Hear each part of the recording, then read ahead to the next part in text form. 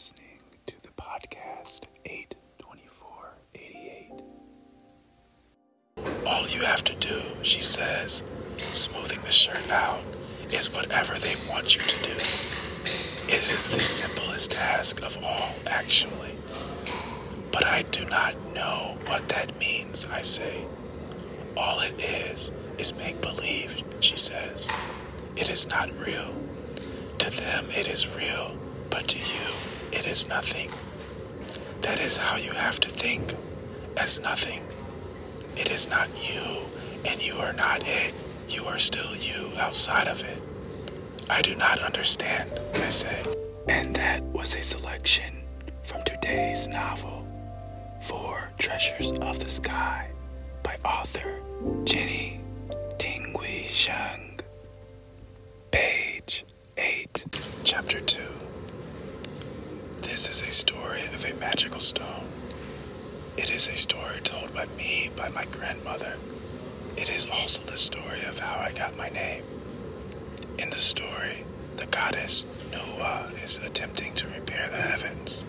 She melts rocks and molds it into 36,501 building blocks of stone, but only uses 36,500, leaving one stone block behind.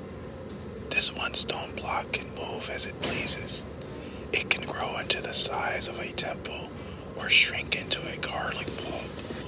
It has undergone the ministration of a goddess, after all, but having been left behind, it drifts from one day to the next, thinking itself unworthy and ashamed of its own disuse.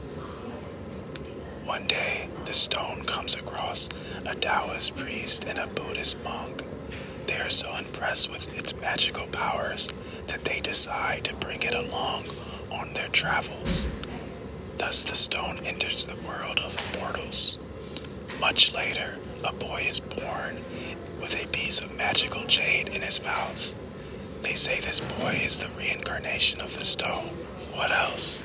The boy falls in love with his younger cousin, Lin Dayu, a sickly girl with a dead mother. But the boy's family rebukes their love, insisting that he marry a healthier cousin named Su Baochai.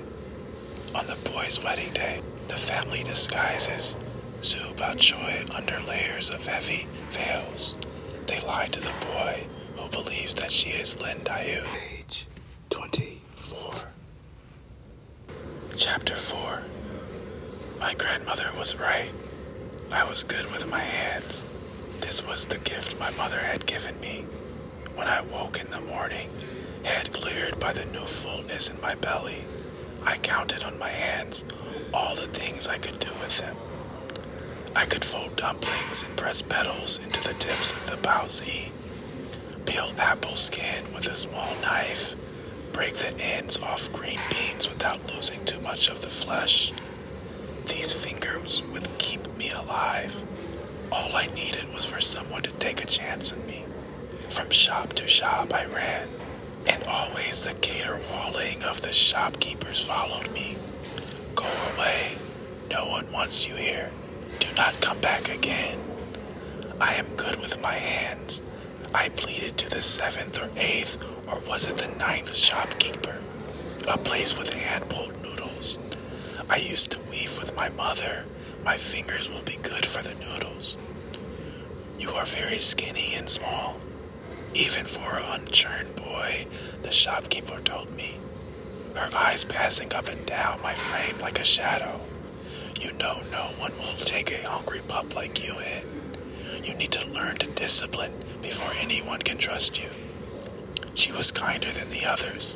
She did not bring out a broom and threaten to flay me. This is the most I can do for you, she said, and she pointed at the door. Page 88. How do you know? I asked. I am afraid that if I use too many words or the wrong words, she will fly away. I had a feeling when she asked to see me, she says.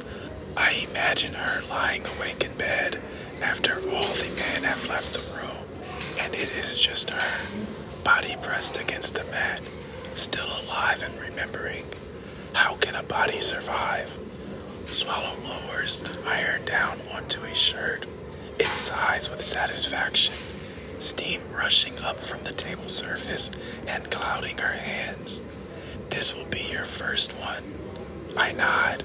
I have never done this before, I say. Then I wish I had not spoken. My grandmother taught me that the truth of my past, of my real identity, is the only thing I have to protect myself. Every piece I give away chips at that protection. She lifts the iron again and sets it down next to the shirt. I watch her hands as they wield the iron, admiring their capability, their smoothness. They remind me of my mother's. Are you afraid? She asks. Looking up at me, the bruises on her face, finally healing after the assault, had turned pink. They could almost be pretty in the daylight. Yes, I say, I do not know what to do. She peels the shirt off the table and inspects it for wrinkles. It looks perfect to me, a sheet of pure white. Then she passes it over to the next table, where some of the girls are folding, their gossip crackling over our conversation. Hand me another shirt, she says, pointing. I reach for one from the pile and spread it out on the table.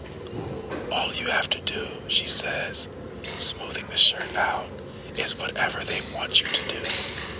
It is the simplest task of all, actually. But I do not know what that means, I say. All it is make-believe, she says. It is not real. To them it is real, but to you it is nothing. That is how you have to think, as nothing. It is not you, and you are not it. You are still you outside of it. I do not understand, I say. The end. Four Treasures of the Sky. Jenny Tingui Shang. Throughout the flight of literature, you will find a story that touches your soul. Please support the authors in this show by viewing the books on the website 82488.com. That's numbers 824, the word 80.